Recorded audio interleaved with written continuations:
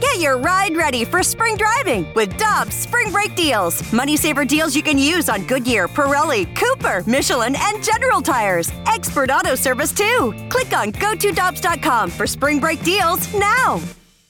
Cheap, cheap, fun, fun. Spring is in the air, and Dirt Cheap is in your neighborhood ready to deliver the perfect drinks to your doorstep. That's right. All of Dirt Cheap's convenient locations now offer delivery of their wide selections of beers, wines, and all the spirits you need. And if you're like me, nothing hits better in the springtime than a nice weeded bourbon. Ask the friendly staff at Dirt Cheap about their selection of weeders like Maker's Mark, Larceny, and so many others. Download the Dirt Cheap app and order curbside or delivery. Have fun, but be careful out there. Inside the Blues locker room. What a goal by Robert Thomas! It's time now for Blues forward Robert Thomas on the opening drive. Driven by Pure Performance, the only stop for all your aftermarket vehicle needs.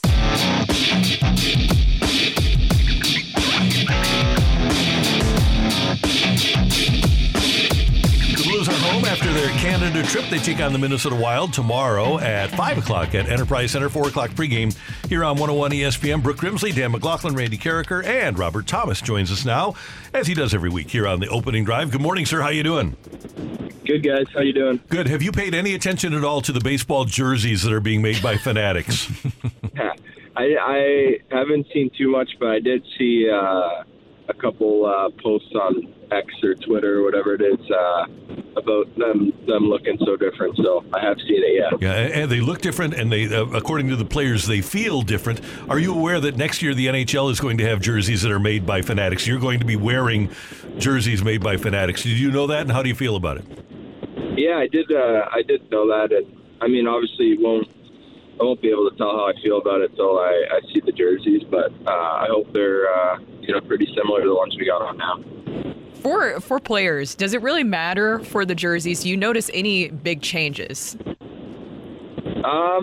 Not really, to be honest. I feel like all the jerseys I've worn are pretty similar. I don't think there's really been much change over the years, so I don't really notice too much of a difference. I just want to see big giant letters that say Thomas. I don't want to see 1-inch tall letters that say Thomas on the back. Yeah, I know. I've seen them. They look a little goofy. Well, Robert, what did you think of the performance the other night against the Oilers? I thought it was a hard-fought game, and of course you guys came away with a point, but what was the feeling about the overall effort from the team in that game? Yeah, obviously a really good team over there, and we were on a really tough back-to-back. Coming in from Winnipeg, those games are really hard to kind of get going, and especially against a fast team like Edmonton. So really happy with the way we played, and it was anyone's game coming down in that third period. So we're happy to be in those games, especially with the circumstances, and would have been nice to get the 2 points, but we were in it right to the end. Robert, what's it like playing with Pavel Buchnevich right now? 7 goals in his last 7 games. He's been one of the hottest players on the team, but what's it like playing with him?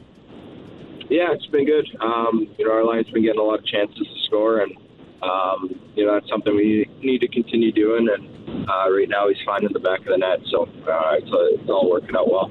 Hey, Robert, we didn't get an opportunity. This is our first opportunity this week to talk. And if you're not the best player on the Blues, you're one of the 2 or 3 best. And I'm sure since you started playing, you've been one of the 2 or 3 best, even on national teams. So I want to go back to last Saturday simply because we haven't had a chance to talk about it. Has that ever happened to you? And what are you thinking in the third period on Saturday in Detroit? Yeah, as a leader, you got to be accountable. And, for me, it always should start with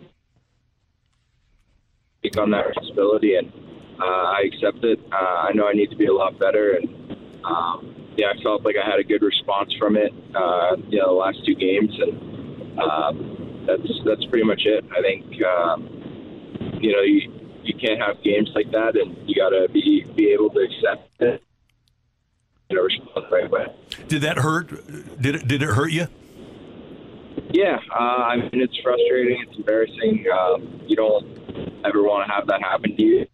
I think it's something that me and Banny had talked about for a little bit. About sentence, and that has to start with me. Process. What was that conversation like with Drew Bannister? Because that's one thing that he did mention is that he will take away ice time sometimes from players to make a certain point. But he also mentioned that he would have conversations one-on-one on players. What does that mean to you to be able to have that discussion with him? Yeah, we talked about it for a while, so I think it's something that, for him to get his message across, he has to do it right and be consistent with it, and that's pretty much the conversation that we had. How about going head-to-head with Connor McDavid? You have to do it a few times a year, and you're going to be matched up with him a lot of times on the ice. What's it like going against Connor McDavid? Yeah, it's tough. He's obviously the best player in the world right now, and he's fast, he's dynamic, and he's tough to contain. So it's always a fun challenge going against him, and it's hard, that's for sure. Hey, Robert, I was listening to Joey Vitale on the show, on the afternoon show yesterday, and he was talking about how much more dangerous you are because you're scoring goals. And now people have to defend your shot in addition to defending your great passing. Have you recognized, and if so, how, have things opened up for your game since you are shooting more? A little bit. I think it's just more a mindset thing for me.